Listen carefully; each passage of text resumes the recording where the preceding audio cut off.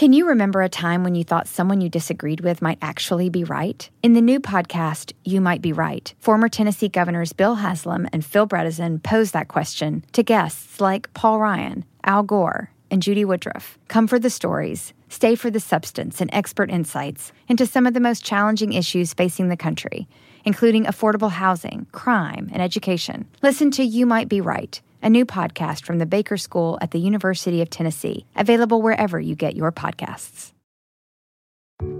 There are any number of reasons you might consider selling your home. To move closer to family, live within a smaller budget, or just wanting a change of scenery. Whatever your reasons, having to figure out all the various housing market trends in your area may not be what you signed up for. That's where an agent who is a realtor comes in.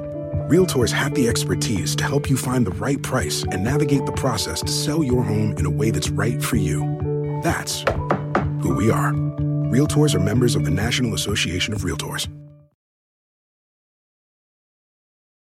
Hey, it's the Bowery Boys. Hey.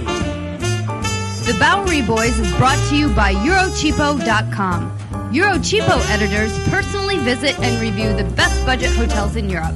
Now with hotels in New York City. On the web at Eurocheapo.com. Hi there, welcome to the Bowery Boys. This is Greg Young. Tom is still away. He's still in Europe for Eurocheapo, so he won't be able to join me for this episode, but I do have a special guest, an occasional contributor to the Bowery Boys, our very own Bowery girl, Tanya Bielski-Brom. Hi, Greg. Thank you so much for having me back. Yes, thank you for coming back. Tanya did a great job on two podcasts that we did before, the New York Yankees and the New York Marathon. This actually is a non-sports themed podcast that I've invited you back for. Thank you so much. I really didn't want to do the New York Giants. You may be getting a call for that one, though. I don't think Tom wants to do the Giants either. My apologies to Giants fans. However, I did invite you here because today's topic is Ellis Island, the immigrant center that's located in New York Harbor and one of the most well-known landmarks in the United States. And with the name Tanya Bielski, I come from a long line of Polish serfs, so I was a good choice to come in and sit in for Tom this week. And you actually had family members who really did come through Ellis absolutely. Island, right? My mother's side of the family, the Winsecks, came from Poland, but my mother told me it was actually not even called Poland then. They came in between 1905 and 1910. Were in New York for about a day before they got on the railroad to LaPorte, Indiana. And people to the Midwest, along with my relatives, and in fact, tens of millions of Americans can trace their relative through Ellis Island. Well, 12 million people actually entered through Ellis Island while it was open from 1892 to 1954.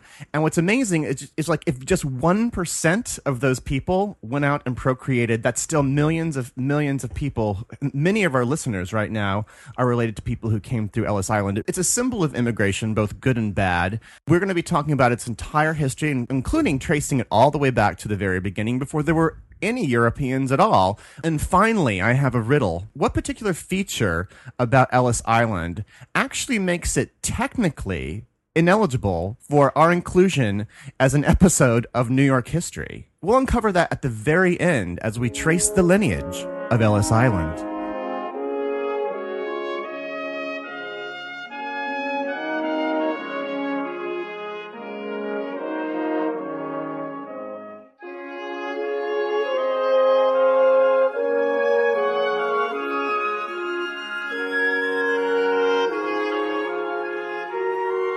Ellis Island is, of course, one of New York's many great islands. And like Randall's Island and like Rikers Island, it was named for somebody who really has nothing to do with its overall history. With its actual purpose. It's someone who came and went very quickly, let's just say. It's situated next to Liberty Island, which was also once called Bedloe's Island, but today is Liberty. Again, if you do want to visit Ellis Island, there's a ferry that takes you to both destinations for one single price. Ellis Island itself, the Immigrant Center, was open from January 1st of 1892 until November 12th of 1954, and then it reopened as a museum in 1990. There were a few times here and there where people were allowed on, but it wasn't this nice, wonderful museum that they have out there. Now, the island was originally 5.3 acres. Yes, it was a speck of an island, really, compared to what it is today, and the Native Americans referred to it as kiosk. Kiosk.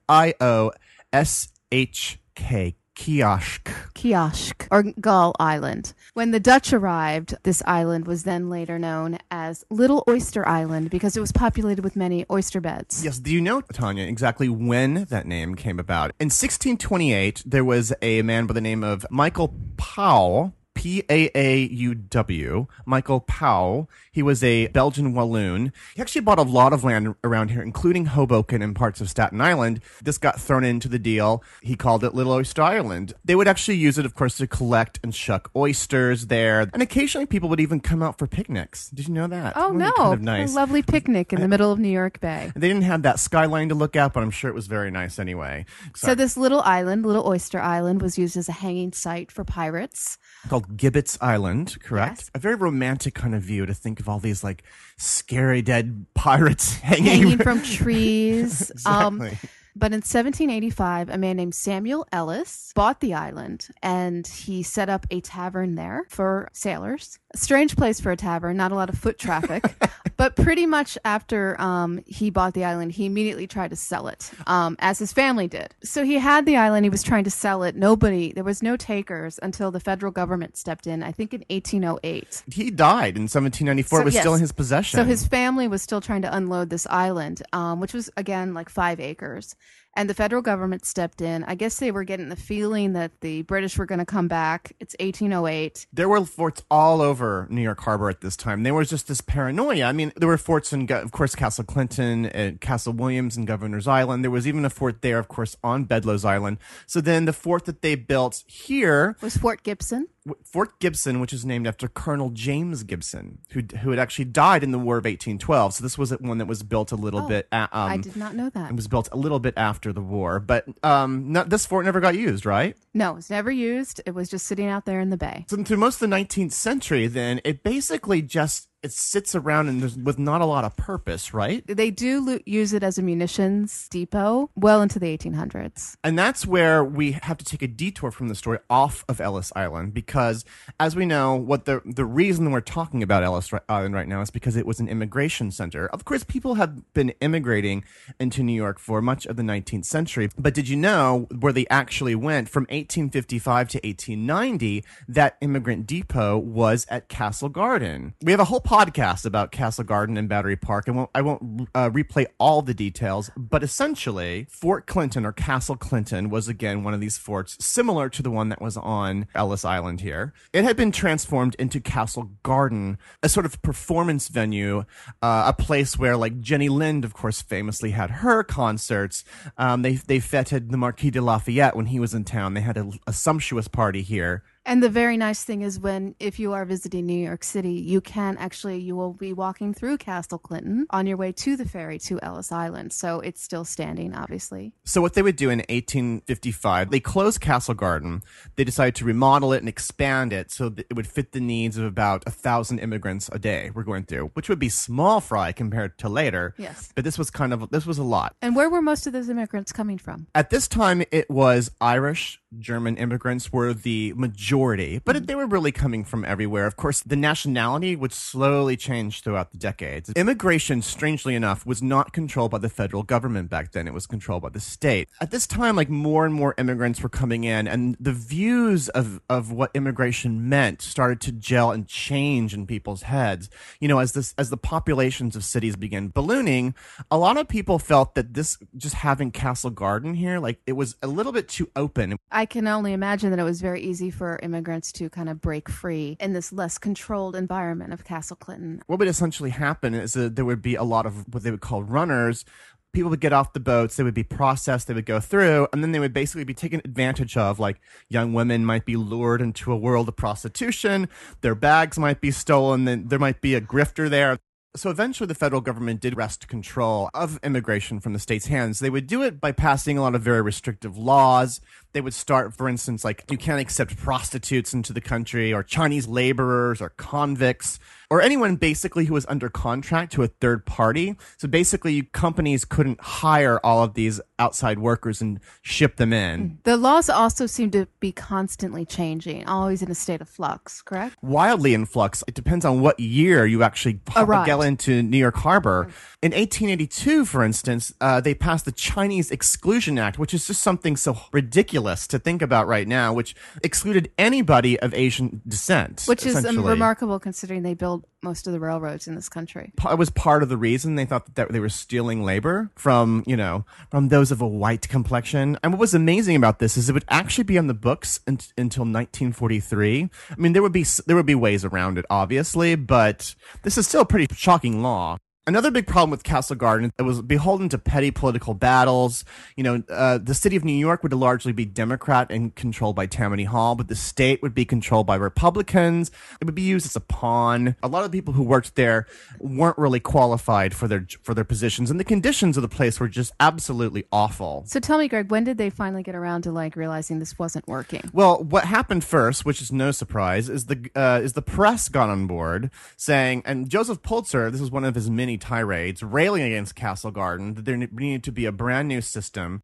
So finally, in 1890, the federal government finally takes over immigrant concerns in the country. The state of New York, spiteful at this, because they were making money off of this, actually, spiteful at this whole thing, said, well then, okay, fine, well then you can't use Castle Garden. So what they do for 2 years from 1890 to 1892, they move into a building which is no longer there anymore. It was called the Barge Office. It was very close by the Castle Garden building. And the headline of the New York Times at the time actually said, Barge Office doors open. Poor old Castle Clinton deserted at last. And so no love lost between the state and the federal government here. But then the government decides that... Hey, we own this island. Exactly. So let's use this island instead. But the building that's there now was not the first building that was there, correct? Correct. The new facility was built out of Georgian pine. It was a white, about 2-story structure building. It looked like a hospital. It opened on January 1st, 1892, and the first immigrant processed was a young lady named Annie Moore from Cork, Ireland. And I'm sure she was probably picture perfect. I'm sure they picked the right first immigrant to come off the boat. Absolutely. She also was awarded a $10 gold coin. And to contrast it with what would happen later, she would be asked all of 8 questions. She'd be like, what's your name? Are you a polygamist? Are you a laborer? And so, of course, she was, I believe, 14 at the time. so I would hope she wasn't a polygamist or a laborer. Greg and I went to visit Ellis Island, and there's a whole plaque to Annie Moore, and there's this whole uproar of whatever happened to the $10 gold coin. It's like she probably paid her parents' rent. She probably ate with it pretty nicely, hopefully. So this was 1892, but it's still kind of being run a little bit like Castle Garden was run. A little bit corrupted, not very well organized place. The very first month, for instance, which is kind of unbelievable, this sort of lax oversight actually allowed some typhus carriers to come into New York, and there was a sort of a mini typhus outbreak that very year, which that's not really spelling a lot of future success here. Yeah, they're going to want to control this a little bit better going down the way. A lot of people who wanted Ellis Island in the first place were looking at the initial numbers of people, and there weren't enough people being excluded. People thought that it still wasn't restrictive enough. On top of it, the very next year, 1893, there was a huge financial panic. Immigration actually went down briefly, but then it went back up just in time for a kind of a disaster to happen on Ellis Island. Well, remember how I said it was built out of beautiful Georgian pine? In June of 1897, the building burnt down. All the records went with it, pretty much, every record with it. So immediately they were like, we have to get a better building. We need it to be fireproof. They never even discovered the cause of the fire, basically. There were a few sources who said it was a night watchman that worked there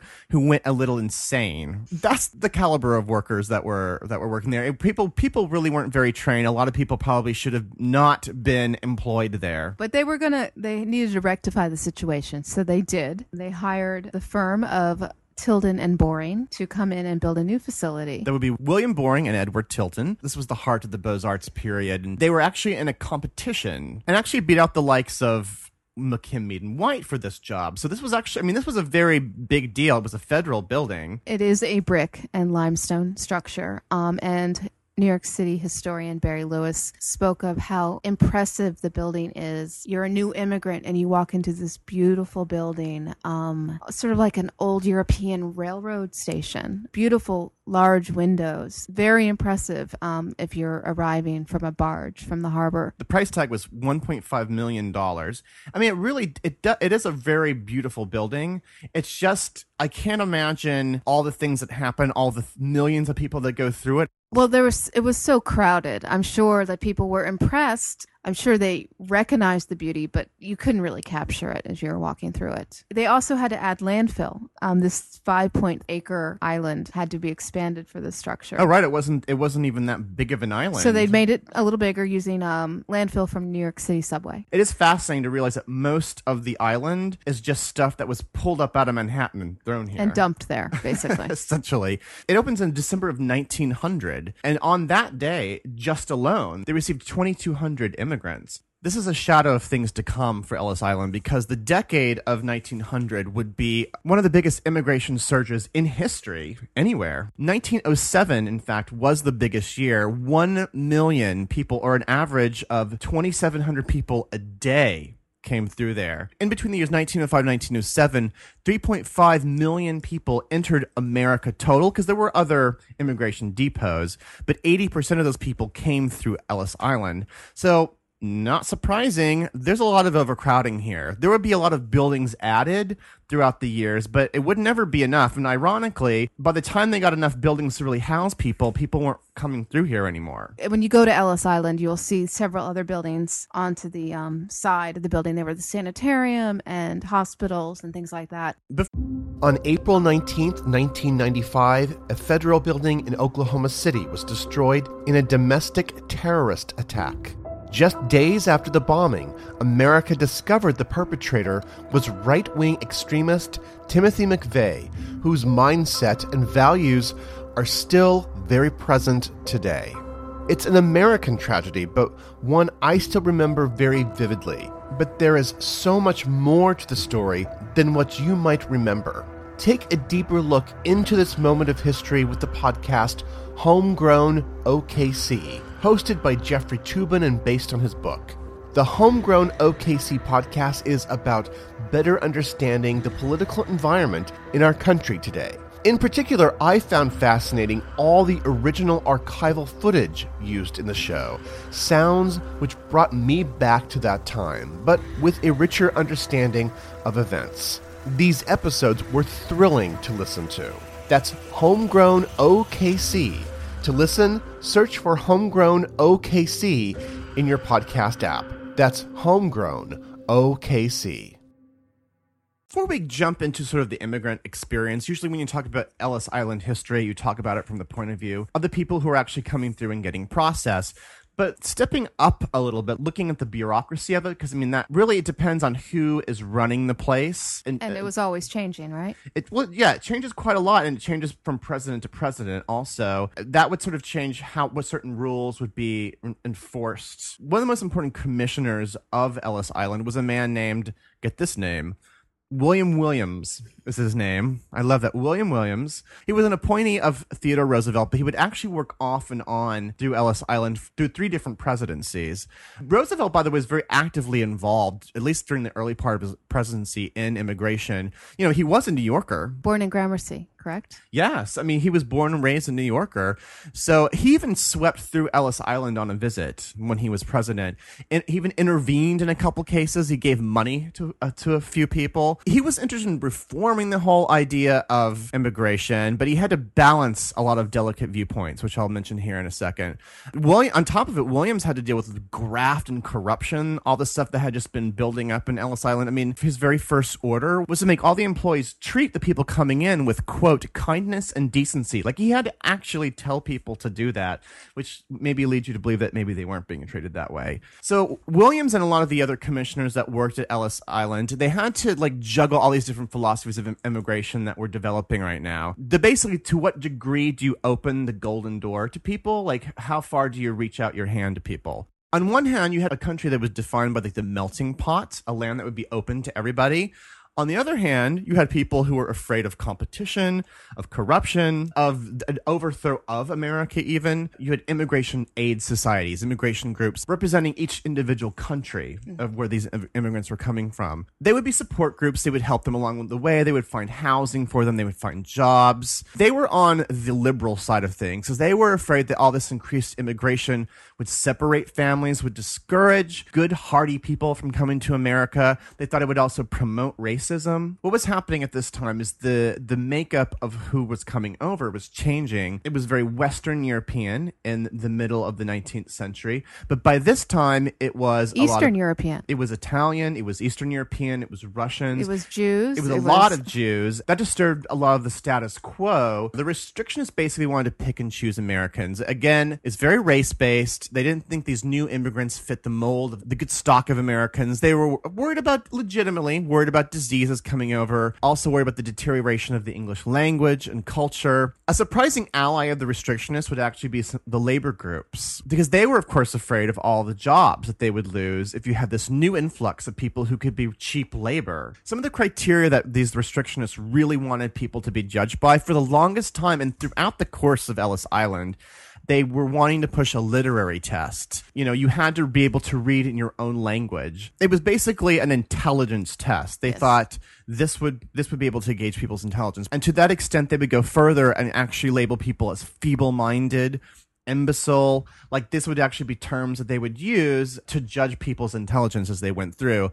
Another criteria, for a short period of time, immigrants had to actually have $25 on them, or equivalent of $25, or else it would be considered public charges, or people who would have to be taken care of by the government. Which they did not want. They didn't want people who would be taken care of by the government. No, they would be leeching off of the government. They wouldn't be adding back into it. During that $25 fee, they wouldn't have had it because every dollar they spent on that steerage ship. So they wouldn't have even come into the country with $25. So I mentioned William Williams, but there's a couple other notable names I want to bring up.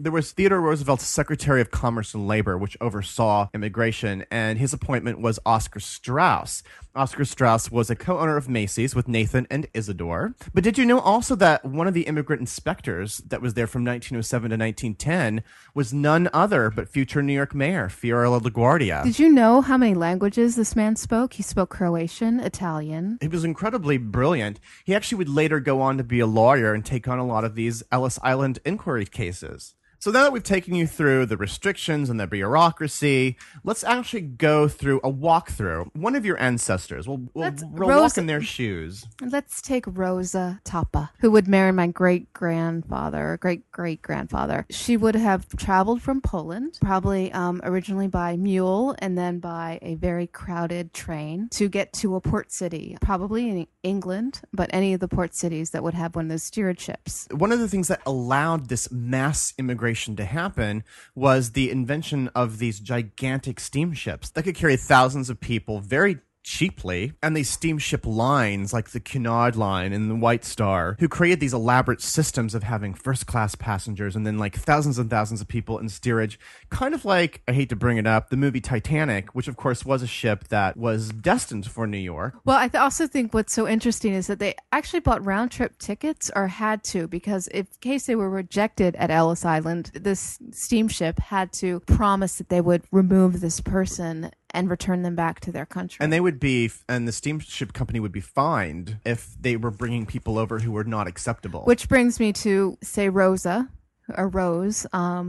my distant relative who would have come over through Ellis Island. When she got to that port city, she actually would have gone through a first clearance, so to speak, a health check on that ship to make sure she was even cleared to even cross the Atlantic and immigrate to the United States. Now, when she was on that voyage, of course, it would be a few weeks on the water. It would be very disorienting, and especially if you were in those lower decks. Well, a lot of people would stay on deck as much as they could, and the pictures of people crowded on the deck are, mind-boggling if you think about it, or similar to the F train at rush hour. Well, sometimes they would, like an entire family would come over if they knew that they had a sick member or a member that they thought might have trouble, they actually pooled their money together and they would get that person on as a second-class passenger, or they would even make a deal with the first or second-class passenger to sort of bring that person with them to sort of get them through. The logistics of how this worked is this. As the ship approached New York Harbor, a federal agent would board the ship and kind of clear the first and second class passengers. The ship would dock on the Hudson, and the first and second class passengers could disembark because they were free to go, even if they were immigrants. Right, with little disruption, really. They probably just had it was a cursory inspection. Grab a cab, and then, they're on the Upper West Side.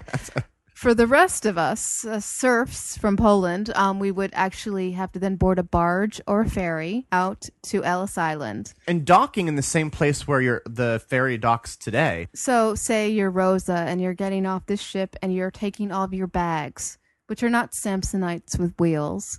They're baskets and their trunks and your feather beds and your coats, and you're carrying them up the stairs and into the baggage facility, and you leave your bags. It's the first thing that an immigrant would do would be to leave their bags. And every immigrant, they would have a tag on them with the number of their ship so that they could be identified later through the manifest. And then they would be instructed to climb the Great Stairs. And those stairs actually don't exist today, so we can only imagine what that would have been like.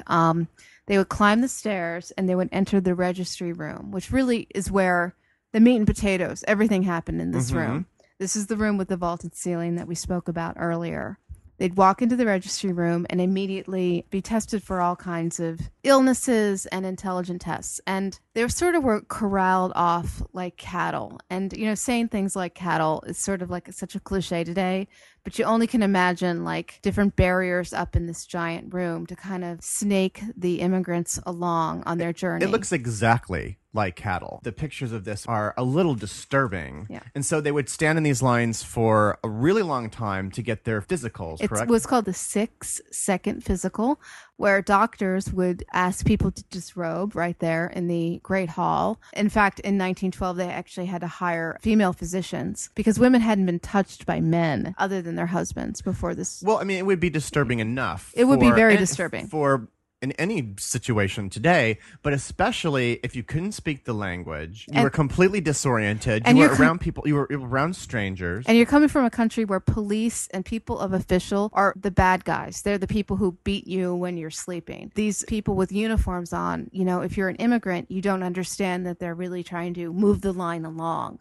They tested for trachoma, which involved taking a button hook, lifting up the upper eyelid to look for, it was a contagious blindness disease. They have an example of one of these button hooks actually at Ellis Island, and just one of the grimmest things you can possibly imagine. It's said that this is clearly the worst part of the whole inspection process, that sometimes the eyes would hurt for a few hours afterwards. Having your eyelid lifted up by a piece of wire has got to be painful. When Greg told me about doing this podcast, the first thing that jumped into my mind was the Ellis Island miniseries that came out in 1986, starring Ann Gillian and Liam Neeson. And one of the characters had trachoma, and they had to smuggle her off the island because she was already in love with an Italian.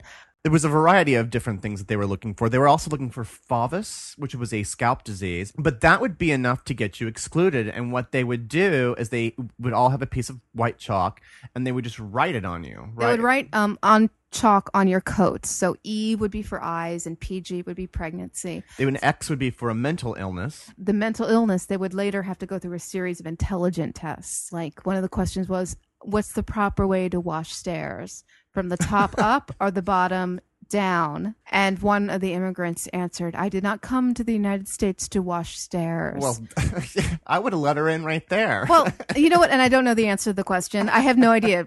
I'm such a bad housewife. You do it from the top down. I guess you do it from the top down so you don't have dirt. But I don't know. One of the intelligent tests that they asked people to do was to look at for people who were illiterate, to look at a series of faces and which ones were the happy faces and which were the sad faces. At the very end, in this registry hall, at the far end would be the legal questions. And that's where you would be asked questions like, are you a polygamist? Are you an anarchist? So as a result of all these tests and these questions that they would have to answer, I guess this is sort of a rounding over the years, but a total of 2% of people who came to Ellis Island, who traveled all this way, would then be excluded and would have to go back. There would be like stories of like someone's grandmother who had a wart on her fingernail and would be sent back to Italy. And they'd never see her again. And they would never see her again. Overall, from like beginning to end, the entire process could take about 8 hours. For the ones who were lucky enough to go through the inspection process, they would be greeted on the other side by family members. There was another staircase, and you would go down the staircase and you might find your husband who had sent you. Less than 1/3 of the immigrants actually stayed in New York City. The rest of them,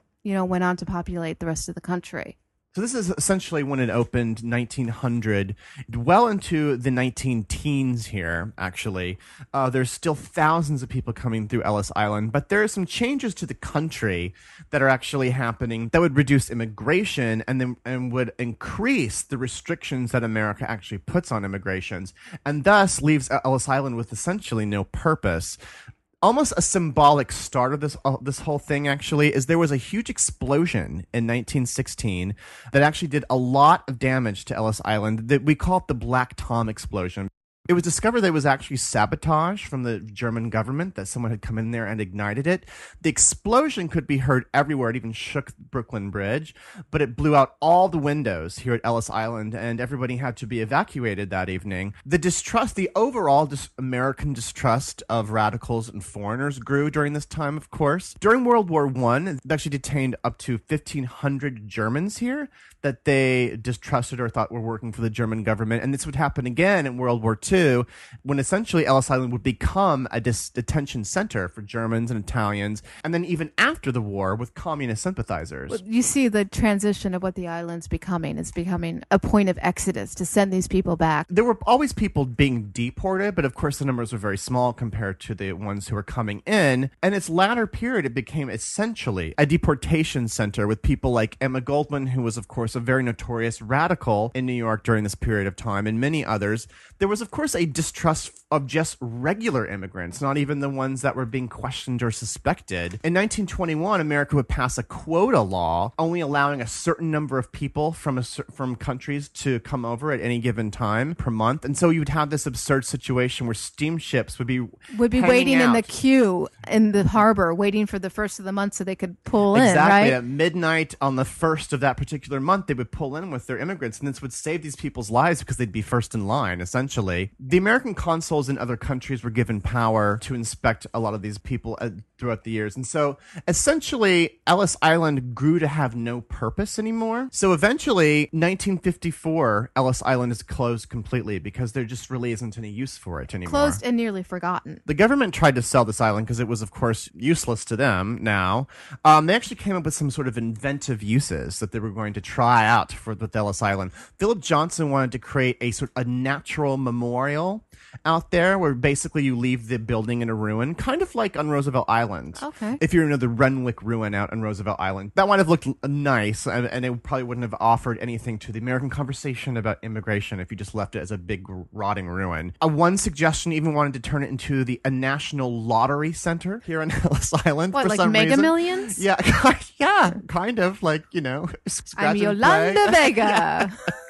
One developer even wanted to bid it and turn it into, quote, Pleasure Island, which would be like a resort and a convention center that you could go out there. What year was that they wanted to do that? This would be this was definitely in the 60s. It's gotta be the 60s, right? Definitely. But eventually, Lyndon Johnson in the 60s did eventually give it over to the park system, but they just didn't have a lot of money to do anything with it. So it sat there, basically. It sat there. I mean, during the 1970s, there was an African-American organization who began squatting on the land in sort of a political protest, and they thought they wanted to turn it into sort of an experimental black community, but nothing ever came of that.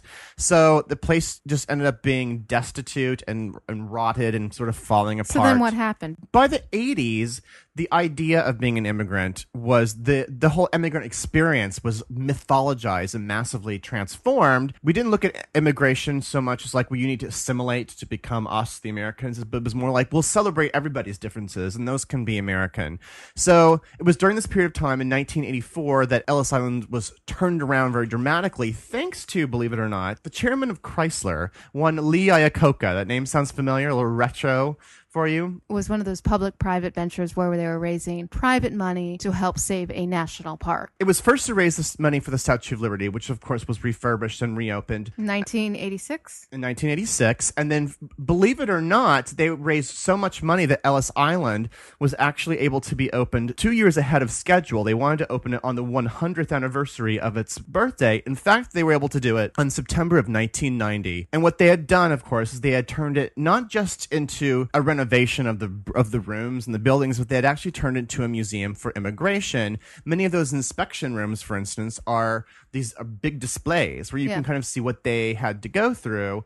And the actual renovation process is fascinating. I believe they had to pump hot air into the building for a year to dry it out because it had been exposed to the elements for so long. It was so rotted. If you would like to actually participate in Ellis Island, not just to go out there, but to see if your own relatives went through Ellis, you could go there and look up your family members. They have a program called the American Family Immigration History Center. You can also do this online if you're out in the middle of the boondocks. You can also go online and check the ship's manifest, yes. Right? Because that's where all the names would be written. Oh, and can I just clarify something? A lot of people, even my own mother, Elaine, was like, "Oh, and they changed people's names." They actually very rarely change people's names from the manifest. Names, really? Since they were working off the manifest, they're writing people's names down from the manifest. There's a lot of people who say, "I was Stanislaus," and they changed me to Stanley, and that actually really didn't happen very often. So it's a urban myth. It's a very old urban legend. And finally, I need to uncover our own mystery here that I mentioned. We're getting to the mystery, everyone. I'm so excited. At the beginning of the podcast, I mentioned that there's a component of Ellis Island that sort of excludes it from even being a podcast at all, because, of course, this is a podcast on New York City history, when, in fact, Ellis Island, most of it, is actually property of New Jersey. Over the years, as Ellis Island got bigger and bigger, and more landfill, it crossed over into the New Jersey state line. Eventually, this thing went all the way to the Supreme Court, believe it or not, and they decided that the island mostly belongs to New Jersey and not to New York at all.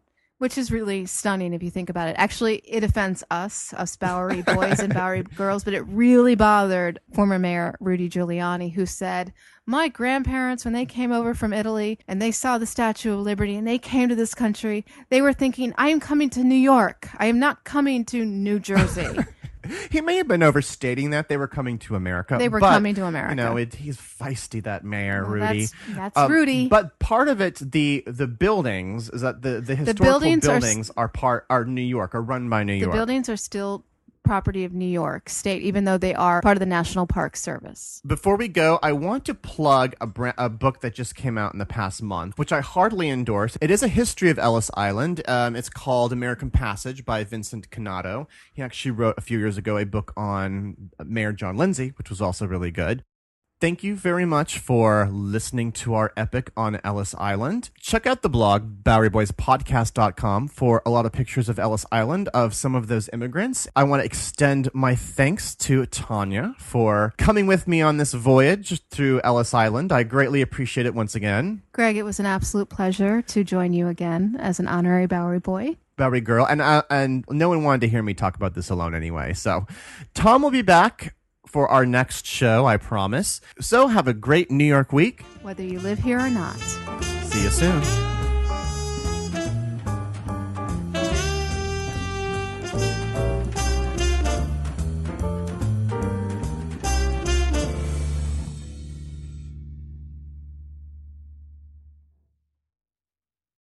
Meet Stacy. Stacy's on the hunt for a new pair of trendy glasses. Call me picky, but I just can't find the one. Luckily for Stacy, Walmart Vision has virtual try-on. Now she can try on hundreds of frames virtually, then upload her prescription and get new glasses delivered right to her door. Really? Yeah, really. Well, the hunt just took a turn for the better. Buy your next pair of glasses with virtual try-on from Walmart. Welcome to Easy Eye Care. Welcome to your Walmart. Restrictions apply. See walmart.com for details.